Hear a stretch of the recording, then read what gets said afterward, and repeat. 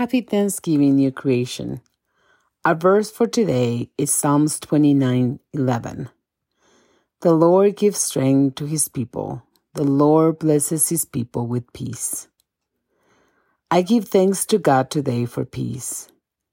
The word peace appears in the Bible about 329 times, depending on translation. There is no doubt that God had a special intention about the word peace, or shalom. Jesus uses peace as a greeting after his death and resurrection, greeting the disciples with peace be with you. How many times have we used this word to comfort people or to greet them as well? In the New Testament, the word peace is also talking about rest and tranquility. We first hear it as the angels announce Jesus' birth in Luke 2:14 by saying peace on earth. Jesus is also referred to be the Prince of Peace as predicted by Isaiah. But peace comes very difficult to me. My life seems to be full of worries and problems that take my peace away.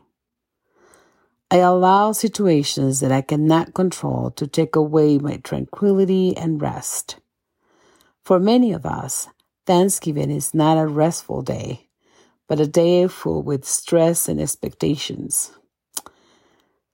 I would like to ask you to find a moment to breathe, to quiet your mind as you prepare to start the day, either preparing the meal or visiting family. I pray that God brings rest in the chaos, tranquility beyond the noise, shalom as you gather with your family. Let the peace of God be with you and your family.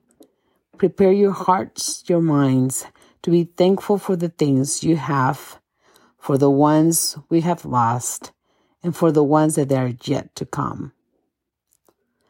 Father, we ask for your peace as we gather at the table, as we travel to our families. Be with us. Keep us safe. Let us enjoy the peace that comes only from knowing you. Jesus, Prince of Peace, let your Spirit fill our homes. Thank you for all your gifts today, for the air that we breathe and the sun that we can feel in our skin. Thank you, Lord, for your presence and love. Amen.